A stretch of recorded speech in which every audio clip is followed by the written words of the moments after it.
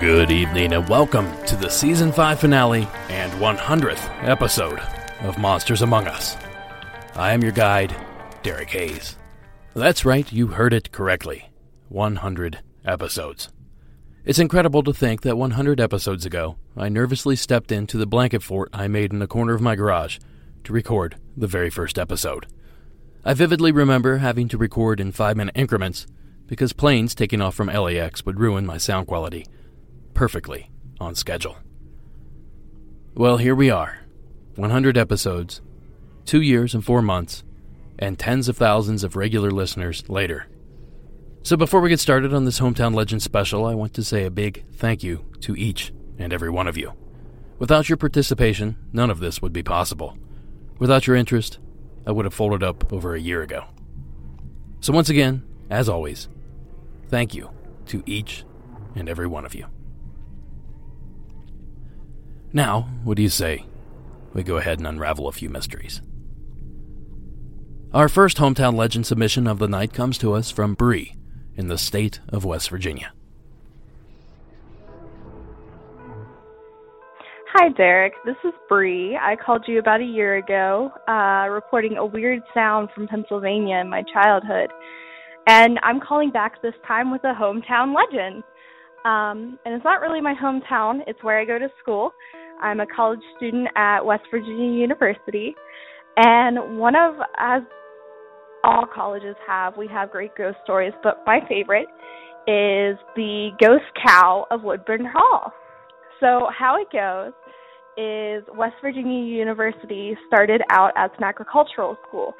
And to honor our heritage, some seniors one year decided it would be a great prank to take a cow from our farm and put it up in the tower of one of our most significant lecture halls.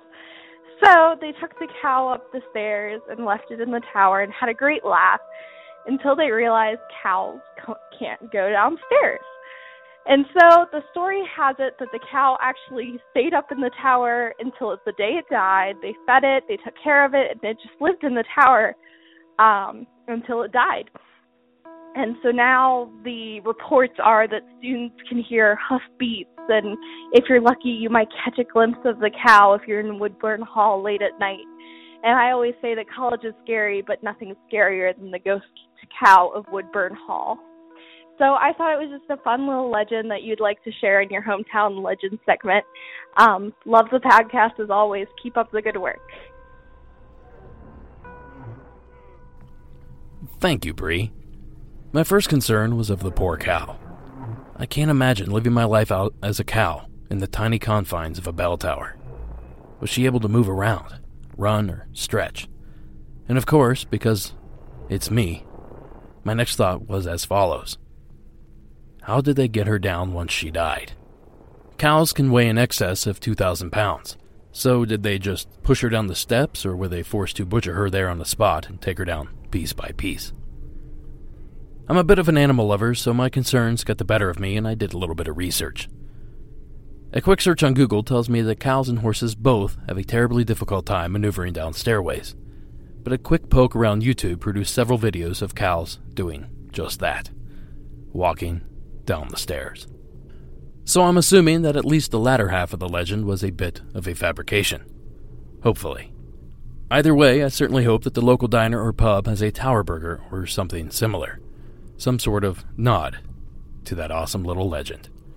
So thank you again, Bree, for taking the time to share this cool story. Our next submission comes to us in the written form. The following is Jamie's story from Kentucky. Hi, my name is Jamie and I'm from Erlander, Kentucky. I grew up in Southgate, a city between Newport and Fort Thomas. I'm fairly new, so if someone has covered this story, I'm sorry. My hometown legend is Bobby Mackey's Music Center, located in Wilder, Kentucky, maybe 5 minutes from where I grew up. It's basically a country western bar and is supposed to be super haunted. Back in the day, it used to be a slaughterhouse and was turned into a bar. It supposedly has tunnels with chutes of some sort that they used to drop meat scraps into a nearby river. 2 of the major ghost stories connected to the bar involve pregnant women. In the late 1800s, a pregnant woman named Pearl Bryan was murdered by her baby's father and one of his friends. The story goes they murdered her and removed her head. They took her head and threw it in a well that was in the basement of Bobby Mackey's. The other more popular of the stories is of Johanna. Johanna fell in love and got pregnant. Her father found out and killed her lover. Heartbroken, she drank poison and died there. There have been stories from Bobby's wife being pushed down the steps when she was pregnant. People claim to see shadows and cold spots and things turning on by themselves. They do ghost tours on Fridays and Saturdays when they are open and recommend if you are pregnant that you do not go on the tour. This place has been on Ghost Hunters and Ghost Adventurers. I've been there a couple of times and I haven't seen anything or felt anything weird unless you count some questionable dance moves by some of the patrons. Now, the Pearl Bryan case is very well documented as far as her head being thrown in the well. That part is unknown, but it never was found. The other story, I haven't found anything to verify either. I love the show, can't wait to hear other people's stories. Have a great day, and thank you. Jamie. Well, thank you, Jamie. This location is actually very famous as far as haunted locations are concerned. As Jamie said, Ghost Hunters and Ghost Adventurers both have investigated there, but that is merely the tip of the iceberg. Any paranormal show worth their salt has done an investigation at this infamous location. And although Jamie does a very good job of describing the events that have and continue to conspire there, I thought this was a very good opportunity to share more and dig deeper to the bottom of this haunted hotspot.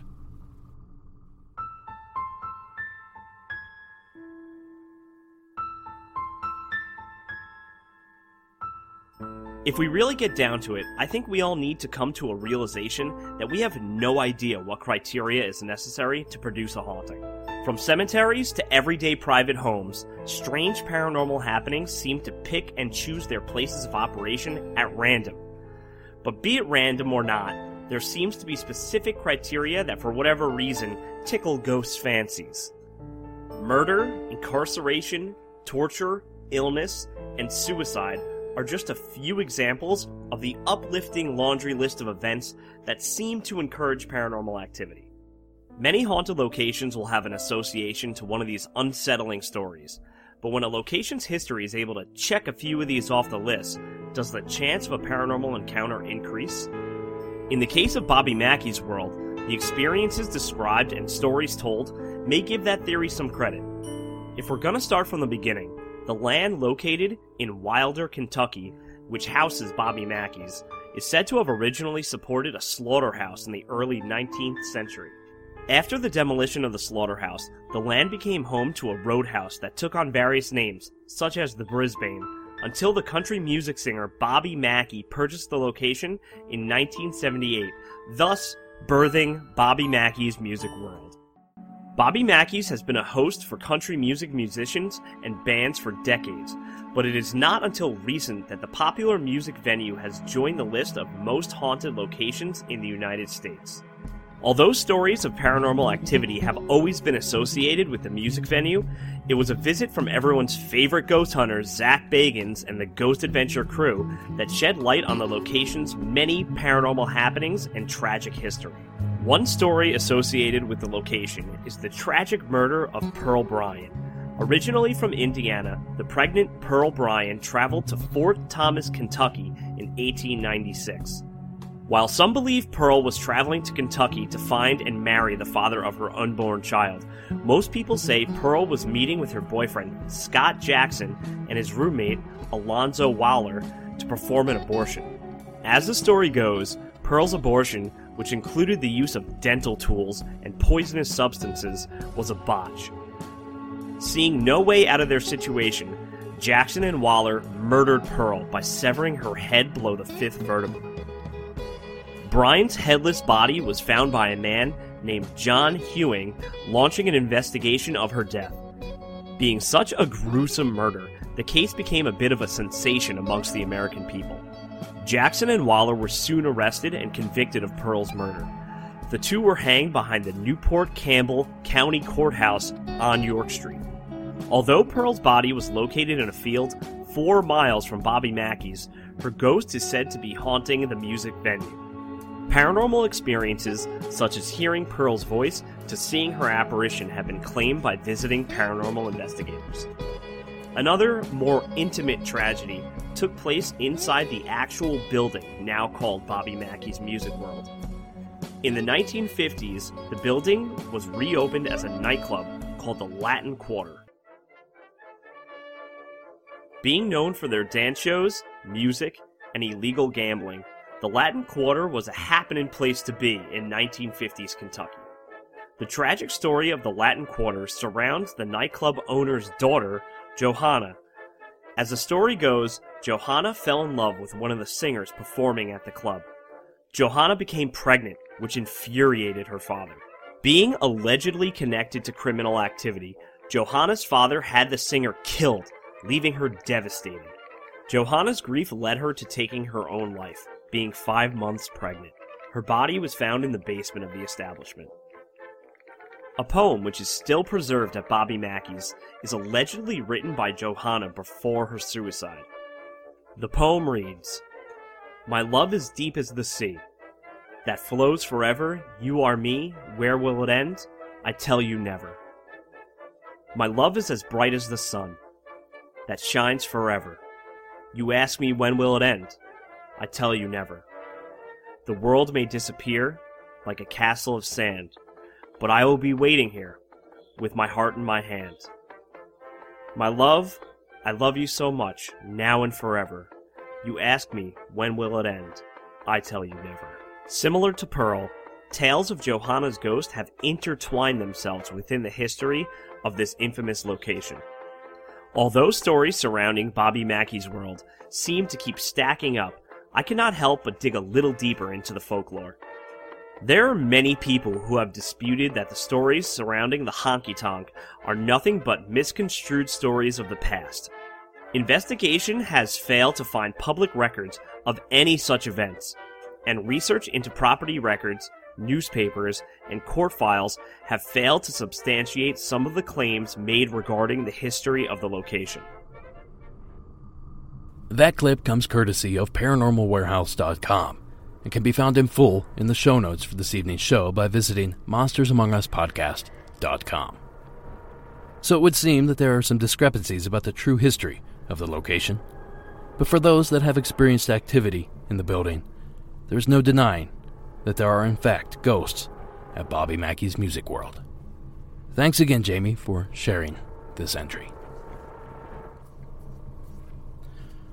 Our next call comes from my neck of the woods. The following is Bryce's call from California. Hey Derek, this is Bryce, and I wanted to call and give you a story for your Hometown Legend segment. This is called The Browning Road Lady. I live in Bakersfield, California, and roughly 30 minutes north from here there's a little town called Delano. And east of town there is a road called Browning, and it generally just leads you through a bunch of fields, nothing major. But urban legend goes, a woman one morning was going to cross the street when she was fatally struck by a car and died on impact.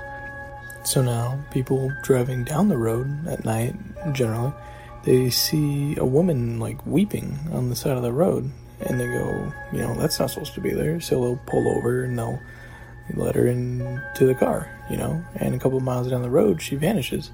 Or even worse, some people have also reported that they see a shadowy apparition jump in front of the cars, mimicking like a person, and they'll swerve, and they've even got into car crashes. Mind you, the only lights on the actual road are your own car lights or car lights from another car. It's a very dim road with little to no lights. And the last thing people see is quite possibly the worst that you could see. If you're driving down the road by yourself, she will actually appear in your rearview mirror. And if she doesn't have your attention, she'll actually nudge you right over your car, headrest. And I couldn't imagine the horror that could lead to. I'd definitely go flying. So that was short and sweet and to the point. So I'd like to thank you again for letting my story be told, and keep it up. Bye-bye. Thanks, Bryce. I've been through that area a few times on my way to my favorite fly fishing destination, and I can confirm Bryce's claims. It certainly can be creepy. The area is vast, empty, and all kinds of unsettling. From time to time, you'll pass a long-forgotten home or tiny town, long past its glory years. But it almost seems like you never make your way out. And I have not heard of the White Lady, but with so many stories like it across the country, I'm not at all surprised that a legend like that exists there. Another legend from that area that's always had my attention comes from nearby Lake Isabella near Kernville. Yet another fishing destination for me. According to the legend, a Chinese cook was killed there many, many years ago, before the Kern River was dammed to create the lake. Now, visitors to the area have witnessed the apparition of the murdered man floating above the water of the lake, seemingly searching out his killer. Thanks again, Bryce, for the story, and for anyone that might be going through that area, I highly recommend McNally's Steakhouse. It's in the middle of nowhere, but well worth the time it takes to get there. Alright, next up we head east to Georgia. This is a written entry by Derek. Hi, I had messaged you about sharing my hometown story of the Old Dixie Inn. The following is my story, along with the picture mentioned in it. In my old hometown, Thompson, Georgia, there is this old house called the Old Dixie Inn, which was an old mill that had been turned into an inn-type hotel. It had been long rumored to be haunted. The stories vary, but the most popular are of a guest of the inn hanging themselves and haunting the location, and that the former homeowners haunting the house as well. Witnesses have claimed to hear strange-sounding footsteps and loud, unusual bangs. It has been investigated by several paranormal organizations, including the Georgia Paranormal Society. They claim they have confirmed the place is haunted. This is my personal experience with what we've called the Bonneville Inn. Back in 1994, when I was a junior in high school, I moved to Bonneville, Georgia, right down the road from this house.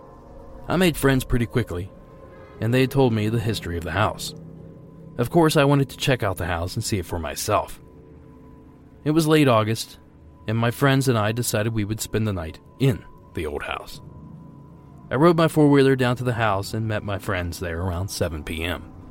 When I walked into the house, I noticed it was considerably colder inside than it was outside, but it was an old house.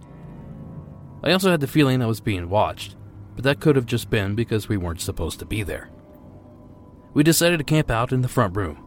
That way, if anyone came, we could escape out the back. As we were dozing off sometime after midnight, we heard this loud banging noise, like something was hitting the wall. My friends started to freak out a little, but I don't scare that easily, so I wanted to go check out where the sound was coming from. As I was approaching the stairs that went down to what I assumed was a basement or cellar-type room, the banging stopped. I slowly went down the stairs and noticed the room was extremely cold, and the floors were made of dirt, which could explain why the room was so cold. That's when I saw a shadow in the corner of the room, which I didn't think much of. It could have just been cast from a flashlight I was carrying. Then suddenly, my flashlight went out. Of course, it could have been the batteries, but you never know. That's when I felt something shove my chest. Then I heard this loud noise, which sounded like a voice saying something I couldn't make out. I was beyond scared at this point and ran back up the stairs, never stopping, as I yelled to my friends to get out. I ran all the way home in my boxers, leaving all my belongings behind. The next day, I was still too shaken to go by myself to get my stuff, so I made my parents drive me and wait on me to get my things. After that, I always got an uneasy feeling every time we passed that old house. Years later, I returned to the house with my family. It was daytime, and we did enter the house, and I was telling my family about the experience that night. I did not go down the stairs, though. I did stop and take a picture of the outside of the old house before we left. I didn't look at the picture again until I got home, but in the doorway there was a shadow and what I have been told is an orb.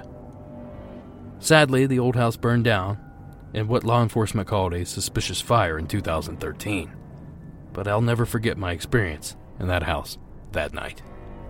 Thank you for letting me share this story. Well, thank you, Derek. It seems there are so many buildings like this scattered across the country. In fact, back home we had the Buxton Inn, but more on that in just a minute. As far as your experiences are concerned, I believe I may have an answer to at least a few of them. The sounds you heard, with the house being abandoned, I'm almost certain that animals have taken up residence inside. Raccoons, squirrels, owls, rats, mice, and a host of other creatures could have easily made nests inside the walls and in the attic. And being that you heard the sounds at night would also fall in line with one of these nocturnal creatures poking around. And as for the photo, which you can see by visiting the show notes for this episode, I believe what we are seeing is a glare from the sun that's creating a lens flare. If you look above the porch, you can see the flare continuing up to the sun, which is shining from behind the house. Despite all that, the structure certainly seems to have history, and definitely looks the part of a haunted inn. It's a shame that the building is no longer with us. And as for the Buxton Inn that I mentioned a few moments ago, that story is too good not to share. The Granville, Ohio structure was built in 1812 and served as a post office for its first few years. The now famous inn is said to be haunted by its builder, Orrin Granger, and also by a later owner and the building's namesake, Major Horton Buxton. In addition to the human ghost reported, many patrons claim to have seen a spectral cat roaming throughout the building. The best part of this inn is that it's still open, so you can stay there and experience activity for yourself.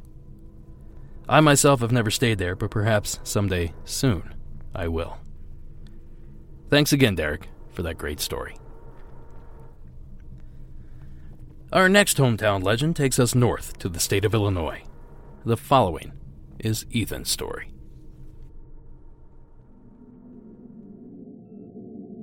Hi, Derek. My name is Ethan, and I'm from Rockford, Illinois. I've been playing catch-up on the podcast. I really love it. It's a great way to hear stories from real people about things that happen in our world, and I really enjoy that, and I thank you for putting it on and letting people like me have a voice and call in.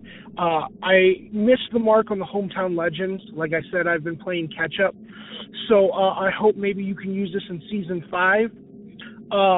This is our hometown legend here in Rockford. I work at a cemetery. I actually work at two. There's a newer one and an older one. And this is a story about one of the cemeteries that I don't work at, but one that's in town. We have a few, but I think it's one of the oldest ones. I'm not 100% sure when it was made, but it is out of town. I mean, we're a big city here in Rockford. I think we're number 3 in Illinois, behind Chicago and Springfield, and it's kind of far out of town. And it's called Blood Point Cemetery. Now, in high school, me and my friends had decided to go to this place. And supposedly there's a bridge you cross under, and you can see before you get to the cemetery, and there is a young girl that had hung herself there, and you can see her apparition.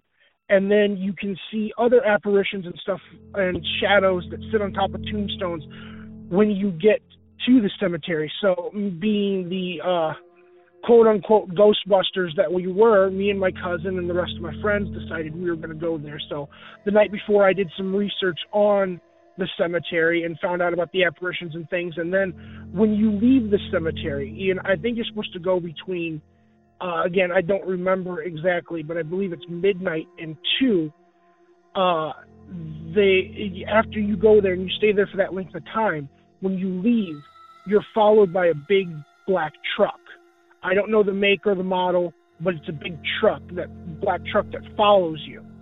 And according to the guys in the story, it followed them for a good 20 miles. And so they chased them, and you kind of have to trick the truck and lose it, and then it disappears, and it disappeared from them. So we were like, all right, so this is what we're going to do. We both had sports cars. My cousin and his friends got in one car, and my girlfriend at the time, and another group of my friends got in my car, and we put it in the GPS, and we took off down. And so we were going down, and we got about halfway there, and this is where the creepy part comes in. I want to preface this by saying I'm religious. I don't necessarily believe in ghosts, but I do believe in dark entities taking familiar spirits. And so we were going about halfway there, and my GPS started freaking out, which older GPS on older TomToms and things like that, it's not that weird. It wasn't, this is back in high school, 6 to 8 years ago. And it starts messing up, but it starts doing it like I've never seen it before. It starts flying all around the screen and everything like that. And so I was like, okay, well, in about 5 minutes, so it'll reset itself. So I waited about 10 minutes because it said just go straight. And so we're going down the road straight, and I called my cousin, and I was like, is your GPS messing up? And he's like, yeah, it's going crazy. I've never seen it do this before. And so I was like, okay, that's really weird. Well, I told him, I said, let's just keep going. It said go straight, and it would be up here. We'll find the bridge, and we'll find the cemetery. We never found it. To this day, I have not been to the cemetery. We traveled into another county, and we had never found the cemetery. Never found it. My cousin went back out twice and tried to find it, and he couldn't find it. Again, the GPS did the same thing. He did it even as recently as 2 or 3 years ago with the new cell phone GPSs, and couldn't find it. The bridge I know has been torn down, but it's creepy. And with me working in the cemetery, I have a few more stories, which I'd like to share with another call. But once again, thank you. I hope you can use this. I hope it works for your format. All right. Thank you. Bye. Thank you, Ethan. When I was in high school and college, we'd often investigate cemeteries. Little did we know it was considered trespassing, so please follow local and federal laws before exploring these places. But we never really experienced anything outside of barking dogs and deer that would seem to leap out of the graves themselves. But there was certainly something magical about these places at night. On the surface, they were quiet and peaceful, but it felt like the earth could open up at any moment, and scenes from the third act of the film Poltergeist would come to mind. Now, as for that GPS unit malfunctioning, it's not uncommon for these things to crash from time to time, but the behavior described and the fact that 2 separate units reacted the same way is enough to warrant further investigation. I suppose it's possible that both cars simply drove through a dead zone, no pun intended. But again, that usually causes the unit to shut down, not interfere with the display on the screen. So thank you again, Ethan, for taking the time to share that experience. Next up, we venture west to the state of Utah for the following eerie tale, courtesy of Corey.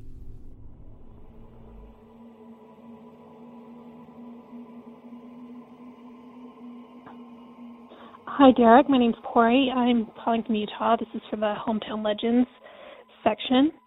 I grew up in a little teeny tiny town in western Utah called Delta.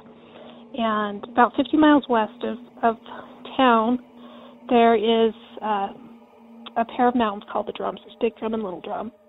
And this is the story about the drums that I heard. First of all, let me back up a little bit. If you look them up online, you'll go to like the Wikipedia page, and they'll say that they're called the Drum Mountains because if you look at them from the right angle, they kind of look like a drum. That is not the story, the way that I've heard it told. Anyway, so back at the turn of the 20th century, there's a shepherd who is out in that area looking after his flocks, and he goes up into the mountains and he's settling down for the night. He's got his fire started, and he's settling in, and all of a sudden he starts to hear this rhythmic kind of banging sound. And he first thought, oh, there's a horse, somebody saw my fire. they're coming to visit. Except for then he noticed that his horse and his dog were also really nervous and really, really agitated, and they wouldn't be if it was another horse that was coming. And this pounding just kept continuing on and off. And the only thing he can think of is maybe it's the natives nearby, and so he's too scared to sleep, so he sits up all night with his gun and just listening to this pounding. And in the morning, when the sun comes up, he looks around, and there aren't any native camps anywhere nearby. This is a really dry area. There's not a lot of water. This isn't, if you're going to gather at a certain place, it's going to be where there's water. And so there wasn't anybody by where he was camping. Then there wasn't going to be anybody nearby. They'd be at the next watering hole. And he just had no idea of how to explain it. And so that's why we call the Drum Mountains the Drum Mountains. This pounding has been heard several times at Little Drum. As far as I know, it's only been heard once at Big Drum. Now, don't go looking for answers because you just might find them. I was listening to Micah Hanks' show, and he was talking about he's got a website dedicated to mystery booms, and so I went over there with the story of the drums in mind, and I was poking through, and I saw that he has a section that's talking about shallow earthquakes, and so I was intrigued, and so I went over to the USGS website to look at fault maps, and sure enough, there are a lot of shallow faults throughout both the Big Drum and the Little Drum, and so that's probably what causes the noise. I still think it's a good story. I hope you can use it. Anyway, thank you so much for your show, Derek. I hope that you have another wonderful season. Bye-bye. Thank you, Corey. I have a huge interest and an immense respect for the Native American culture. I have since I was a young kid and found my very first arrowhead in the creek behind my dad's house. Ironically, a mere 100 feet from the location of my big black cat sighting. So I have a soft spot for any story involving Native Americans, and Corey's story is no exception. I can only imagine being out in the middle of nowhere and suddenly the sounds of distant drums flood your ears. The very thought gives me shivers. There are countless Native American legends across the country. I know I spoke of the scary yet fabricated story of the naming of the Maumee River on the last Hometown Legends episode. And perhaps one day I'll put together a full episode of all these legends. That's certainly something I would enjoy. And thank you again, Corey, for sharing. Drums in the distance, it's almost something out of a old-timey Western movie. And that's going to do it for this. I'm just messing around. We have several more calls to explore, but before we do, I have a message from the best Facebook admin in the business, Miss Addie Lloyd.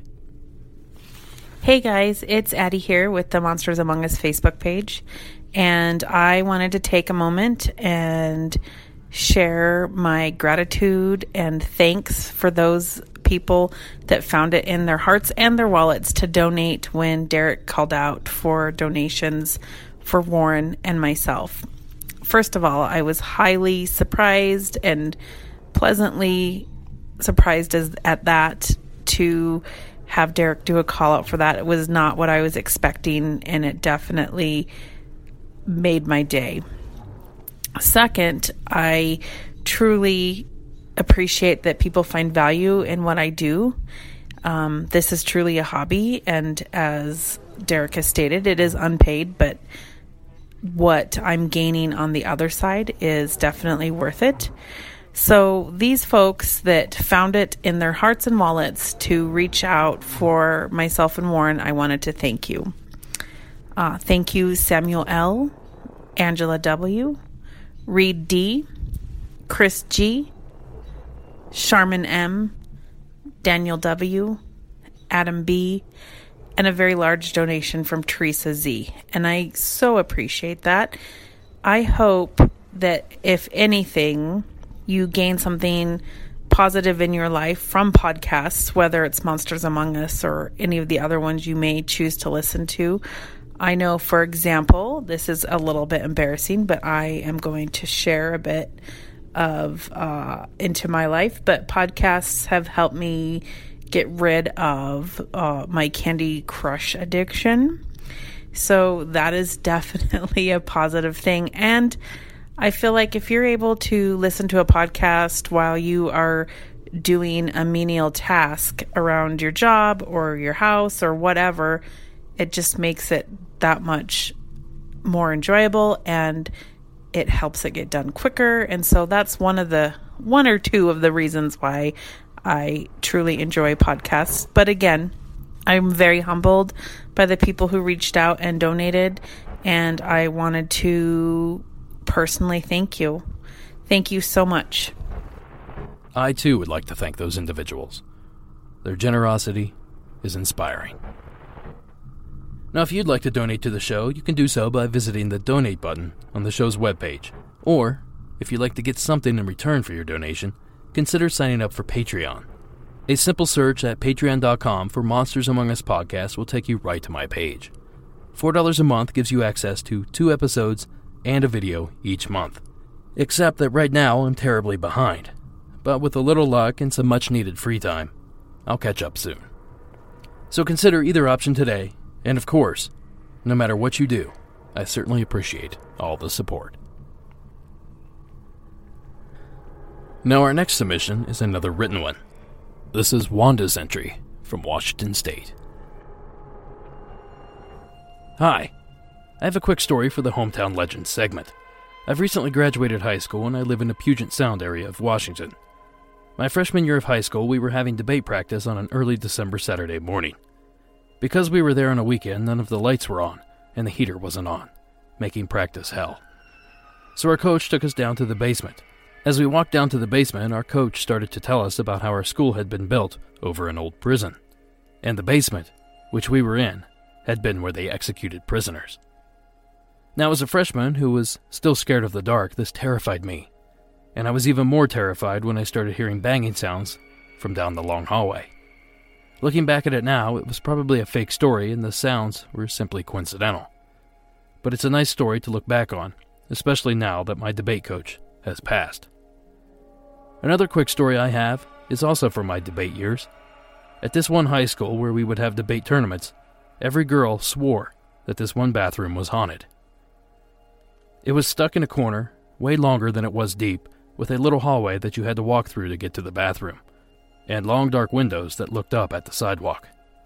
We would never go in there alone, because if you went in there alone, doors would shut by themselves, toilets would flush, and faucets would turn on by themselves, and they were not automatic. I would always get a scared, oppressive feeling in there, and I would always try to get out of there as soon as possible. Thanks for your time, Wanda in the Puget Sound. Thank you for that story. I almost saved that one for the upcoming Back to School special where I explore calls about hauntings at schools and universities. And speaking of which, if you have a story about your school or college, please be sure to call that in. That number again is 1-888-608-NIGHT. That's 1-888-608-6444. Or hit up the Report Your Sightings tab at the website, which again is monstersamonguspodcast.com. Or you can simply email me at monstersamonguspodcast@gmail.com. It goes without saying that I'm always looking for stories, so if you have one, pick up the phone. And I should also add that I'm actively searching for lake and sea monster sightings. So if you or someone you know has had an experience, you know what to do. Thank you again for that interesting story. Moving right along, our next call comes to us via John in Florida. Hey Derek, it's John again. Sorry to call so much in one day, but I'm remembering these things since I've told you. And this is probably your local legend thing that you'd probably like to do. It's pretty relatively quick by my terms. So, one of the, I told you about the local community that I now police after transferring. So the local police department has a little legend they call the Boogers. And I looked this up, and it's basically like a small Sasquatch. I've never seen one or anything, but the story is that these little guys go into trash cans and all that in the middle of the night, and they're not harmful. That's why they call them little boogers, because they just mess around. And the police department knows about these guys. The sheriff's department, they get calls for them about monthly, and it's all like little rural, kind of on the outskirts of the town things of like a person's going through a trash can, and they get calls for them all the time. But what's weird is that the department has names for like different looking ones. Like I haven't been told what they look like, but they have different little names for them, and some of the officers even know if they get a call in a certain area, they're like, oh, that will be, Frenchie, the weird booger, out there on the east side, the west side. And then also, apparently, whenever, they evacuate the city for hurricanes, and we're us, fire, and EMT, and essential personnel, the ones left in the city, they just go crazy. And they've been known to steal, snacks from convenience stores that left their doors open when someone's on third shift going to the restroom and stuff like that. I don't know if any of them's caught on camera, but basically, from what they tell me, if you get a booger call, dispatch is like, hey, it's a booger call. We're just going to go out, investigate. They don't write any reports, obviously, and the locals, if you're there long enough, it's a booger call, you call the cops, they investigate, nothing happens, yada, yada, yada.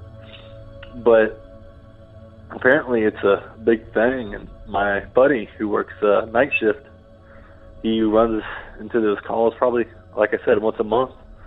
I personally never seen him, and I hope I don't see him, because I'm not really a big fan of anything that's too scary. But if you're ever on the Gulf Coast and near Tampa, and you go in a city and you hear about boogers, that's what they are. And I'm pretty sure these calls will be coming in. If I have something interesting, I'll definitely let you know.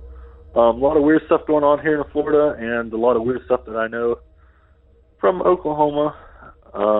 All third-hand stories and, second-hand stories. But if you're really interested, let me know, and I'll call in and let you know. All right. Have a good one. Bye. Thank you, John. I always find it so funny the different names given to the creatures we call Bigfoot. In the Pacific Northwest and Canada, they call him Sasquatch. In Florida, he's the skunk ape. In Ohio, the grass man. And even in my area, in Joshua Tree National Park, they call him the Yucca Man.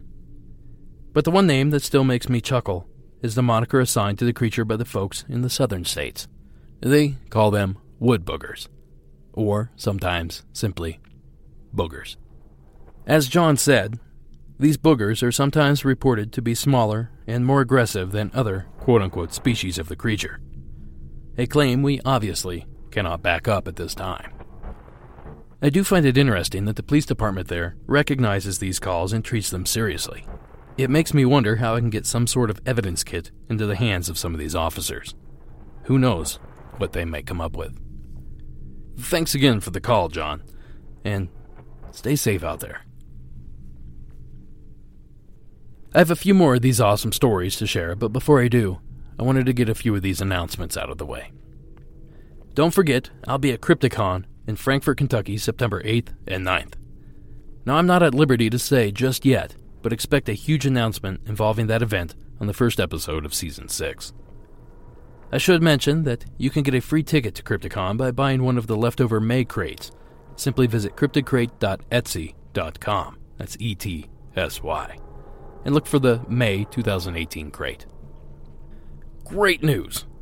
The merchandise is finally here and up in the shop. I've restocked the t-shirts, and although the design is the same, we used a new shirt stock. These babies are darker and softer than anything we've had before. So if you're only going to buy one podcast shirt this year, make it this one. And don't forget that these shirts are designed and animated by the amazingly talented Julian Meyer of Cryptid Zoo. So once you get your shirt, download the app and watch your design come to life. Directions will be included in your shipment. Okay, so as you know, I take a little time off between seasons. And let me tell you, this couldn't have come at a better time. I'm by no means burned out on the show. I absolutely love doing it. I thoroughly enjoy the stories and discussing them with all of you. But I'd be lying if I said I didn't need a break. So, I'm going to be dark for the next 3 weeks. Now wait, before you moan and groan, I do have some good news. You can catch me, along with Justin Zenger of Zeng This Podcast, on Secret Transmission Podcast.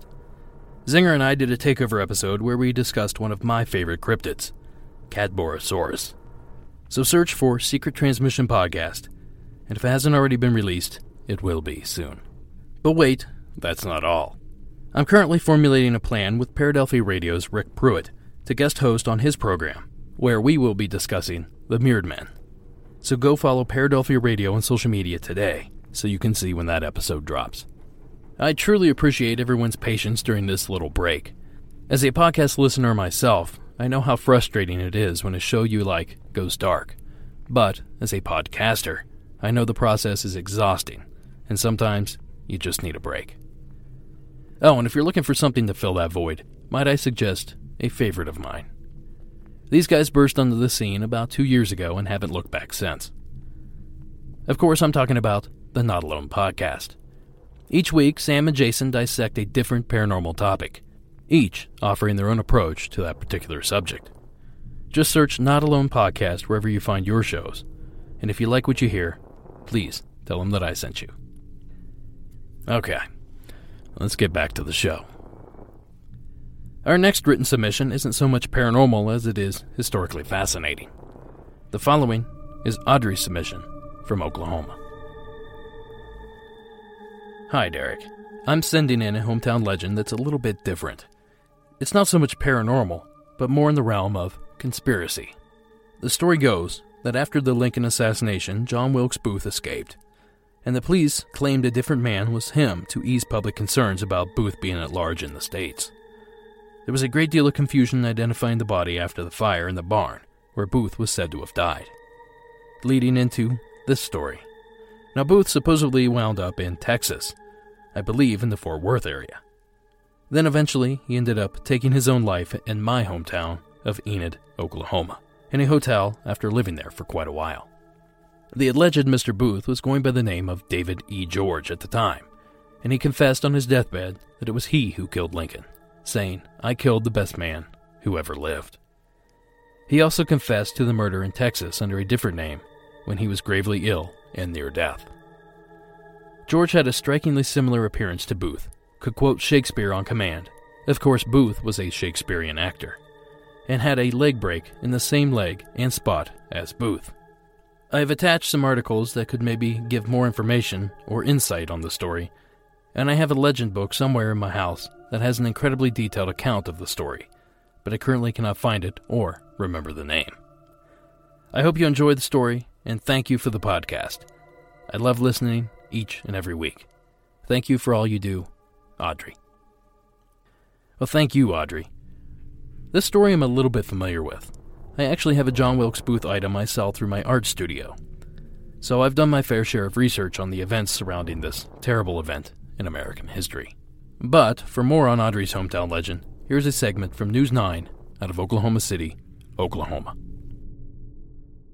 It was news that gripped the entire country. A president shot and killed, and a massive manhunt to find the killer. History books tell us that John Wilkes Booth was captured and killed at a Virginia farmhouse. But some argue the man buried in Baltimore is not Booth and that he actually died right here in Oklahoma. That's right. News9.com's Darren Brown traveled to Enid, where some say the Booth legend is not a legend at all. Oklahoma connected to Lincoln's assassination. Well, it's a story over 100 years in the making. The family of John Wilkes Booth, Lincoln's assassin, believed that Booth didn't die at Garrett's farm, as is widely believed, but escaped and worked his way south to Mexico, back up through Texas and to El Reno, Oklahoma, under the alias of David E. George. George committed suicide in Enid, Oklahoma in 1903 by drinking wine laced with poison. Just so happened that the former Methodist pastor in El Reno and his wife were now pastoring in Enid. And in 1900, a couple of years before his death, David George had almost died in El Reno. And the Methodist minister's wife was tending to him as a nurse. And it was then that he confessed to being John Wilkes Booth. So when she read in the paper that David George had died here in Enid, she says, "Honey, is this the David George we knew who confessed to being John Wilkes Booth?" Turns out it was. And from there, the story gets even more confusing. There's a supposed letter that George wrote before he died to an attorney friend of his in Memphis. The letter disappeared. There's also the mummy. George's mummified body was actually displayed at a funeral parlor in Enid for years before traveling the country as a sideshow attraction. One fact that's not disputed is that there was a David E. George that died in Enid in January of 1903. And even back then, there were those who wanted to believe. Will of David E. George, January 1903, allegedly John Wilkes Booth. So, what did you think when you came across that? Well, I was really excited, and of course, immediately I wanted to open it and see what it said. Unfortunately, there was nothing in George's papers to shed any light on his mysterious past. But could this be the signature of Lincoln's assassin? Did John Wilkes Booth, the man who assassinated President Lincoln, find his way to Enid, Oklahoma, and kill himself at the Grand Avenue Hotel? Guess what this building is?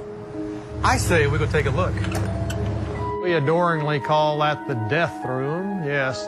That is actually a reproduction of what one of the rooms would have looked like that David E. George died in. This is our building right here on the corner. The Grand Avenue Hotel was sold in 1909 and turned into a hardware store. It was remodeled and many rooms were destroyed. Russ Frazee's family bought the building in 1922. Room number 4 was approximately right over there, the actual death room. Is there a possibility that you own the building where John Wilkes Booth died? I'd sure believe it, by golly. Not everyone in Enid is so easy to convince, of course, especially former history teachers. The preponderance of the evidence, using my attorney friend's words again, just leaves no doubt in my mind that John Booth died on the front porch of the Garrett farmhouse. Whether you believe it or not, whether you believe David George was actually Booth or just some guy with an overactive imagination, you have to admit it's a compelling story. I'm not one of these kind of people who, my mind's made up, don't confuse me with facts. Until somebody proves different, I do believe this is the building that John Wilkes Booth, alias David E. George, died in. I'm not convinced that David George is John Wilkes Booth. But I've read the source materials, I've studied it, I've investigated it, and there are some good arguments. In Enid, Darren Brown, News9.com. Now, I know they've been trying to do a DNA test, but unfortunately the cemetery where Booth's relatives are laid to rest will not allow a body to be exhumed, nor will the government release the bones they claim are John Wilkes Booth's for DNA testing. So until that day, we're left scratching our heads and simply wondering.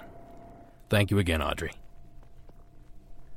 Well, next up, we head back to Utah, this time for Amber's story. Hi, Derek. This is Amber. I'm calling for the Hometown Legends portion. Hopefully I've got this in on time. I grew up in Utah, central Utah, near a town called Helper. And one of the legends in that area was for Spring Canyon, which is just outside of Helper. And it was a mining area back in the day, so they started mining in that area in 1895, usually coal. So there are a number of ghost towns up that canyon that are associated with the former mines. And the legend has to do with a white lady. And there's a number of different stories as to how she came to be. No one really knows what the actual story is. And I've never actually tried to pursue this legend, but I know that a lot of high school students like to go up the canyon and try and see if they see the white lady. In fact, in the 60s, someone actually went up there, and he was a bit mentally disturbed because he actually thought that the white lady was real. And in his attempt to kill the white lady, he actually blew up one of the former buildings from one of the mines. So he was a little bit crazy trying to go in there and kill a ghost. But to this day, people still go up there hoping that they'll see the White Lady. And so she's supposed to be a ghost of the wife of a miner. There's all kinds of stories as to why and how she's haunting. So some stories say that her husband was killed in a mine, or that her husband died from like a toothache, and then the mine wouldn't give her any money since he hadn't died in the mine. And so she was forced to drown her child in the nearby wash because she couldn't support herself and the child. And so she's wandering in the canyon, haunting because of the death of her husband and the death of her child. But like I said, that's just one of the stories. I've never actually gone up there looking for it, but I know that some of my friends in high school did and claimed that they'd seen her in their headlights. Usually she's at the mouth of the mines or near the wash. But yeah, it's this kind of weird legend. I had heard at one point in high school that she had actually worked in one of the brothels that were up the canyon, because that was a big industry because of the mines. But nothing I've read online about it supports that. It just seems to have been a rumor that was going around when I was in high school. So anyway, I hope you could use that for the hometown legends, just something from the middle of nowhere, Utah. I love the podcast. I enjoy listening to it, and I hope the season finale goes well. Thank you. Thank you, Amber. Ghost towns are simply amazing. Not only are they a preserved piece of American history, but they can also be downright creepy. I've had the pleasure of visiting a few, and believe it or not, I technically grew up in a ghost town. The small collection of people less than a mile from my childhood home is officially recognized as a ghost town, which basically means it once had a post office but no longer has enough people to warrant one. It sounded cooler before I explained it, didn't it? There are several famous or perhaps infamous ghost towns across the country, and perhaps one of the more popular is Bodie, California. Yet another bucket list destination for me. So thank you again, Amber, for sharing your hometown's legend. If only those sun-bleached walls could talk. Now our next story is yet another hitchhiking lady in white story. This one from Dylan in Kentucky. Hi, this is Dylan from Kentucky. This story is for a hometown legend episode. So I'm going to get right into it. Well, I live in Berea, Kentucky. There is a road that's got a really sharp hill on it. It's kind of very high elevated, kind of spooky and dark. There ain't hardly any lights or anything that's on the road, so kind of real dark. So the legend is that a woman that is back in, I think, the 78 or 80s, she was murdered, killed by 3 boys. To this day, they still don't know who killed her. And supposedly she haunts that road. So if you're ever traveling down at night, and it's usually around 3 to 4 o'clock in the morning, you're driving down that road, she'll get into the vehicle with you, and she'll ride all the way down to the bottom of the hill. Legend is that she's trying to find out, or find her killer, actually. So if you turn the radio station in the car, this has actually happened, she somehow makes the vehicle wreck, either hit a tree or something like that. So basically what she does is she'll stand at the top of the hill, and when people come around the curve, she's got her finger, out as a hitchhiker. So people normally stop around in Kentucky. They stop at, a woman by herself in distress. So they pick her up, open the door. She gets in. She says, I just need to ride to the bottom of the hill. And when she gets down to the bottom of the hill to the curve, she just vanishes out of thin air. I've had several people tell me that they've experienced this.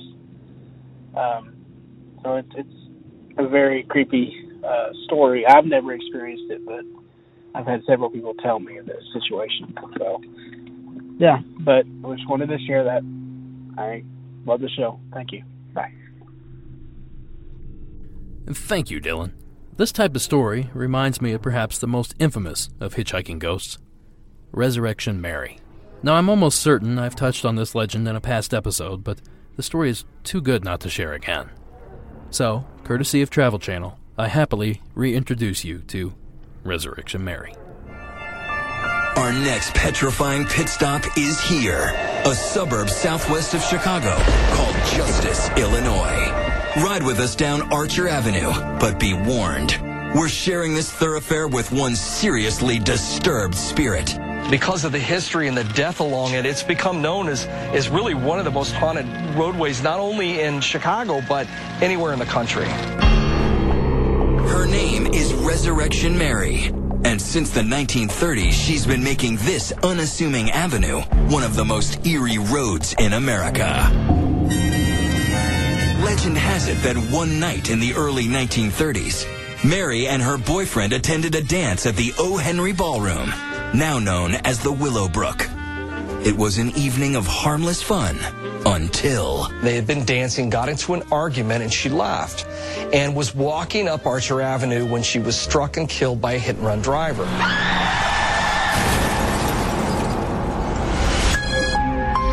And her grieving parents buried her in Resurrection Cemetery. But Mary never got the chance to rest in peace.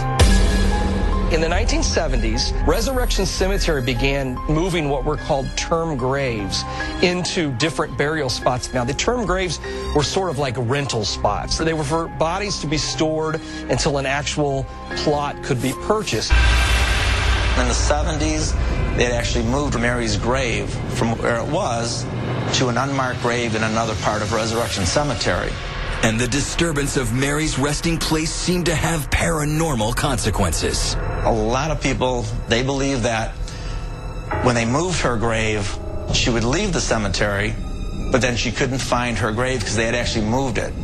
It makes you wonder if perhaps the disturbance of these graves is really what sort of kicked off this cycle and caused the ghosts to be seen on Archer Avenue. Soon, reports were coming in of a strange spectral girl wandering Archer Avenue.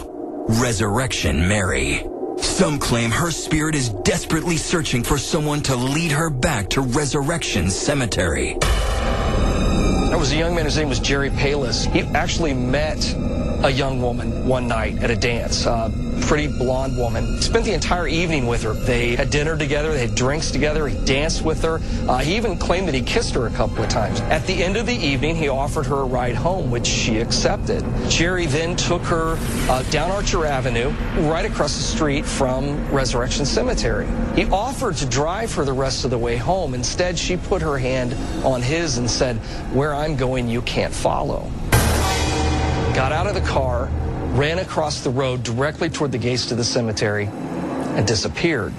Now, it was at that point that Jerry claimed that he realized he'd spent the entire evening with a ghost. As far as ghost stories go, that one is a classic. And thank you again, Dylan, for sharing your town's version. And now for the final story of the season. For this one, we stay in the state of Kentucky, and this time, we visit with Brandon. Hey, Derek. My name is Brandon. I'm from Shepherdsville, Kentucky. This is my first time calling. This is for the local legends segment for your season finale. And I just wanted to talk about something that you brought up in the past, which is the Goat Man.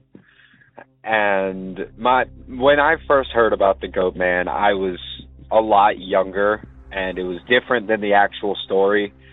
My dad told me about it. To keep a long story short, he told me about it, and he said that it was this man who had a goat farm, and then one day they just all vanished, and now he kind of hunts in this cornfield. And so we went out to look at this meteor shower, but we couldn't see it. But somehow my dad managed to get me to get out of the car to look at something. And he drove off like 30 feet, making me think he was going to leave me there. I was terrified at the time, but I think it's hilarious now. But that's when I first heard about the Goat Man, and I wanted to see if it was real, or what all was going on with the story. It turns out that the actual story is somewhere around Louisville, which even if you're not from Kentucky, most people know where Louisville is. That's where like the Kentucky Derby and everything takes place. But essentially it's this place in the middle of the woods. I don't remember all of the details. I probably should have done more research, but there's this bridge that essentially if you try to cross the bridge, then the goat man will lure you into the woods by mimicking people's voices, kind of like a skinwalker or Wendigo type of thing, and it essentially kills you. And it's like this demon that's like part man and part goat, kind of like that character from Narnia, except a lot creepier. But yeah, that's really about it. I have some sightings that I can call in at a later time, stuff that I've actually seen to tell you about. But yeah, I just wanted to give you that story. All right, thanks for the podcast. I love it a whole lot and can't wait to call back in. Bye. Thank you, Brandon. Yes, the Goat Man. There are several Goat Man legends throughout the country, but the one Brandon is speaking of is probably one of the more famous. Not only because of the creature itself, but also because of the deaths surrounding the search. A woman's search for thrills ends in tragedy. Raquel Bain of Dayton, Ohio, was hit and killed by a train last night near South Pope Lick Road. Her boyfriend survived the accident. Way Through News reporter Sharon Yu joins us now live in our newsroom. And Sharon, what were the couple looking for there? Well, Chris, the coroner tells us that Bain and her boyfriend were headed to Waverly Hills Sanatorium for the haunted tour. But before that, they made a stop at the Trestles near South Pope Lick Road to check out the myth of the Goat Man. Today, I spoke with people in the area who told me this myth has taken the lives of many people over the years. Actually, it's been around for years. Even my nephews and nieces used to go and, come out here. Whether it's to see the Goat Man of urban legend or just for the fun of it, Denise Harris says many people have found reasons to travel up to the trestles that cross South Pope Lick Road. The Goat Man, if you climb up on the trestles, and they cross it, and he's supposed to come out when they cross the trestle. Little do they know, going up there is a deadly choice. If they're halfway through here and a train comes, you either have to jump, run, or basically you get hit. Harris says many people assume they can outrun the train. When you're young, you think that you're going to live forever. It's a euphoria, it is. Or they think they can outrun the trains, but, that's a long way to go. And, running, you can't run that fast. I'm sorry, you just can't. She's right. With Norfolk Southern trains passing by at an average of 24.1 miles per hour, you would have to be faster than Usain Bolt, the fastest runner in the world, just to keep up with the train. Plus, other residents say this specific area sees heavy traffic. I see a train pass every 30 minutes or so. It's shocking that you hear about so many deaths and people still go and take the risk. Burns says she can only hope people will give it a second thought before they make the last decision of their lives. That story comes courtesy of WAVE, News 3 out of Louisville, Kentucky. Now, I certainly do not want to end this episode on a sad note, but I do want to make people aware of the dangers of investigating some of these urban legends. Now, as for the Goat Man himself, as I said, Pope Lick Road, just outside of Louisville, is not the only home of the infamous Goat Man. There are Goat Man legends in Kentucky, Texas, Ohio, Oregon, Wisconsin, and probably most recognized, Maryland. The Maryland Goat Man is exactly what it says on the label. It's a creature that appears to be half man and half goat. It is known for terrorizing lovers, chasing down teens with an axe, and decapitating dogs, as well as squealing and making goat noises. There are many variations of how the mythical Goat Man came to be, including an angry goat herder gone mad and seeking revenge on teens who killed his goats, something resembling a Bigfoot creature, the result of a genetic experiment, or even simply an old hermit who lives in the woods and wanders Fletchertown Road at night. The experiment myth is the most pervasive of them all, and involves the nearby Beltsville Agricultural Research Center. Dr. Stephen Fletcher supposedly confessed to crossing the DNA of a goat and that of his assistant William Lotsford, which naturally went terribly wrong. Though I'm not sure how an experiment like that could possibly go right. The newly created Goatman then escaped and began attacking cars with an axe and roaming the back roads of Beltsville. Of course, the Beltsville Agricultural Research Center has outright denied any of this is true. The first reported sighting of the Goatman was in 1957. Eyewitnesses reported seeing it in Forestville and Upper Marlboro in Prince George's County. It wasn't until the 1960s that the first violent encounter would take place. The story goes that a young couple went to Fletchertown Road and were being bothered by something in the woods. The young man got out of the car to investigate, but he never came back. When an investigation occurred the next day, his severed head was found hanging in a tree above where the car had been parked. His body was never found. Another unbelievably violent encounter supposedly took place in 1962. The Goatman was accused of killing 14 people, 12 of whom were children, with the other 2 being adult chaperones. The group was evidently hiking too close to the Goatman's home. Unidentified survivors claimed that the Goatman hacked the victims to pieces with an axe, making noises only the devil himself would make. When the police arrived, they found half-eaten limbs and a bloody trail leading to a cave. As might be expected, there is no record of this event actually occurring. The most famous incident involving the Maryland Goatman occurred in 1971. It was at this point that the article, "Residents Fear Goatman Lives, Dog Found Decapitated in Old Bowie," written by Karen Hosler, appeared in Prince George's County News. In this article, Hosler describes how a family by the name of Edwards had lost their dog, Ginger. Ginger was found by Ray Hayden, John Hayden, and Willie Gein a few days after going missing. She was found headless near Fletchertown Road. Hosler's article connected the death of Ginger to the Maryland Goatman because of a group of teenage girls, which included 16-year-old April Edwards. They had heard strange noises and seen a large creature the night the dog had disappeared. Stories of the Goatman had been around in the 50s and 60s, but the incident with Ginger in the 70s caused heightened interest in the creature. During this time, searching for the Goatman was a local teen obsession, and Goatman parties were even held. It was also during this time that there were increased sightings of an animal-like creature that walks on its hind legs along Fletchertown Road. Mark Obsasnik, who grew up during this period, wrote an article for Strange magazine titled "On the Trail of the Goatman." For this article, he interviewed the Edwards family and the 3 men who found Ginger.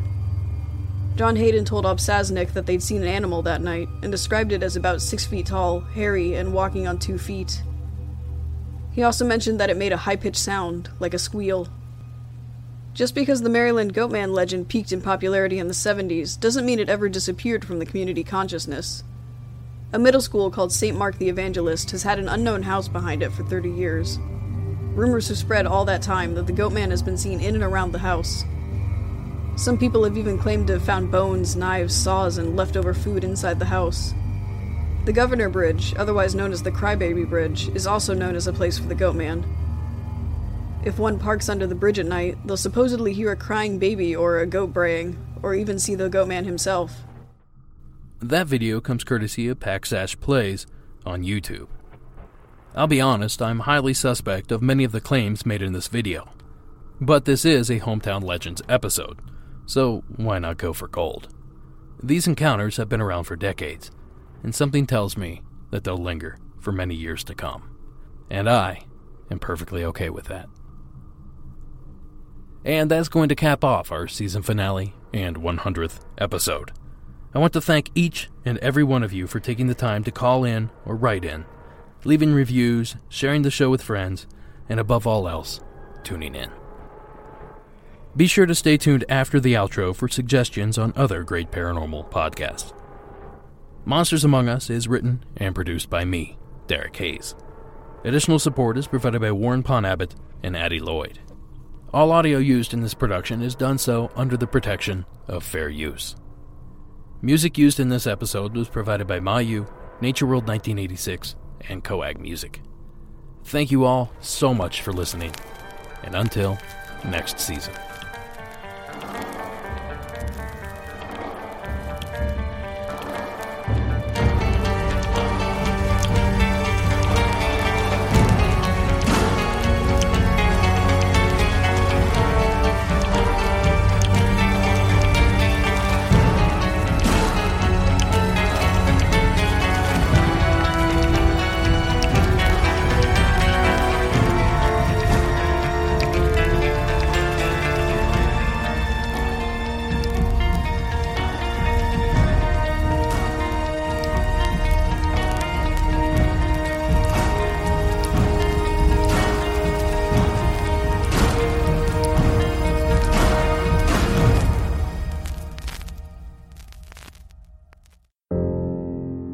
An old wine cabinet said to be possessed by a demon, which invokes nightmares and physical harm. An island full of giant rabbits, said to appear once every 7 years off the coast of Ireland. A rural family that in the dead of winter walked one by one into their barn, but never walked out. The world is full of fascinating mysteries, and the Blurry Photos podcast sheds light on the darkest corners of the unknown.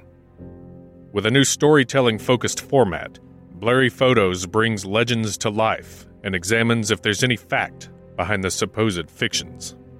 Join me, David Flora, as I explore the unexplained and explain the unexplored on the Blurry Photos podcast. Welcome to the Cryptonaut Podcast, hosted by Mark Storrs, Chris Carnicelli, Rob Morphy. Join us weekly as we explore everything from aliens, cryptozoology, the occult, ghosts, paranormal phenomenon, ufology, and unsolved mysteries. All while keeping a close eye on our reptilian overlords that dwell in the flat, hollow, robot-infested Earth. This is the Cryptonaut Podcast. We are available at CryptonautPodcast.com. You can find us on iTunes, Spotify, Stitcher Radio, iHeartRadio, and YouTube. They say I'm disturbed. From city to city, an incredible hysterical panic spread. This is about to get weird. Join John, Brent, and Conspiracy Bot each week as they clarify conspiracies. It's the first time euphemism's ever been used in this show, and I appreciate you calling me out on it. Explore enigmas. Disregard all known writing and use my method, which only works on this. You'll realize it says, drink rich chocolatey Ovaltine inside the spaceship under the Sphinx. And probe the paranormal. Hold on a second. I'm pointing the laser at the wall now. 71, 71.1... 71.2. Admiral Byrd is here. All of this done with the misguided help of the one and only Conspiracy Bot. You're all idiots. Hysteria 51 is a hilarious expedition into the eccentric. Stop on my joke. I will when they're good. Listen and subscribe on Apple Podcasts, Stitcher, or your favorite podcatcher. Remember, the truth is out there, but you won't find it here. Stay woke, meet sex. This is the Secret Transmission Podcast. We are a podcast about the strange and unusual, the secret and the conspiracies, the friends and the supernatural. We're a podcast that talks about weird things like number stations, the Bermuda Triangle, the Salem witch trials, time travel, the moon landing, the Zika virus, serial killers, cults, the deep web, UFOs, superstitions. We cover it all. You can find us on iTunes, Stitcher, YouTube, and Google Play. You can also follow us on Twitter, at Secret Transpod, at SecretTranspod. Come listen to us try to explain the unexplainable. Are you a fan of movies? Or comics? Or video games? Or just anything else nerdy? Well, you should check out the Zing This Podcast. And that's spelled ZENG. This. And you can find us every Monday. And we have nerdy topics from comic book reviews to in-depth analysis of iconic nerdy movies, as well as video game discussions. Mm-hmm. Where's some of the best places to find us, Allie? Well, Podbean, of course. You can also find us on iTunes, Stitcher, Google Play. Anywhere else you listen to your podcast. Yeah. So check us out. Once again, that is Zing This.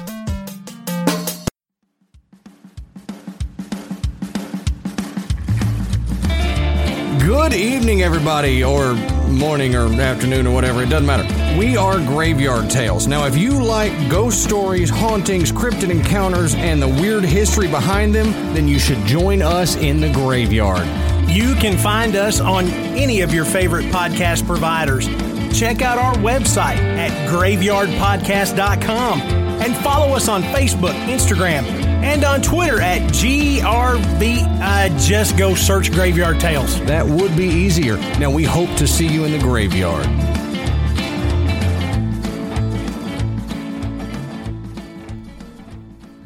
If you'd like one, some, or all of these shows, be sure to let the host know where exactly you heard of them. Let them know that Monsters Among Us sent you. It all starts with an invitation to experience Lexus. To connect with us. To see that no detail is too small. To be our special guest. It starts as an invitation to drive a Lexus vehicle, but it becomes an exceptional experience. The Invitation to Lexus sales event. Your invitation is always open, but the offers only last through March 31st. Experience amazing at your Lexus dealer. Click the banner to discover more. On a summer night, Douglas Wag Jr. lay motionless across a strip of railroad tracks before being struck by an oncoming train. I'm investigative journalist Delia D'Ambra, and my investigation into exactly how Doug died took me into the depths of a bizarre mystery. It was really hard to understand what was fact and what wasn't. A mystery that has led me from one suspicious death to another. Listen to Counterclock now, wherever you listen to podcasts.